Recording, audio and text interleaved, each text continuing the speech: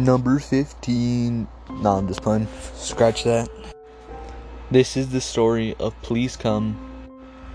A 15-year-old boy in a small town in Maryland sat down at his computer after getting home from school one day. He turned it on, logged into AIM, and then was surprised to receive an IM from a classmate of his who had been absent that day.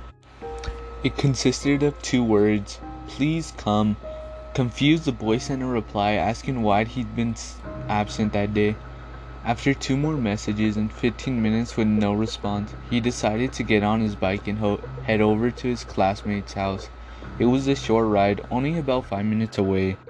When he got to the house, he found the door was unlocked. Inside, dry blood was splattered all over the walls and floors, and an unrecognizable figure was crumpled up against the far wall. It was missing an arm and a leg, and bloody streaks on the floor lead away from the body and into the kitchen.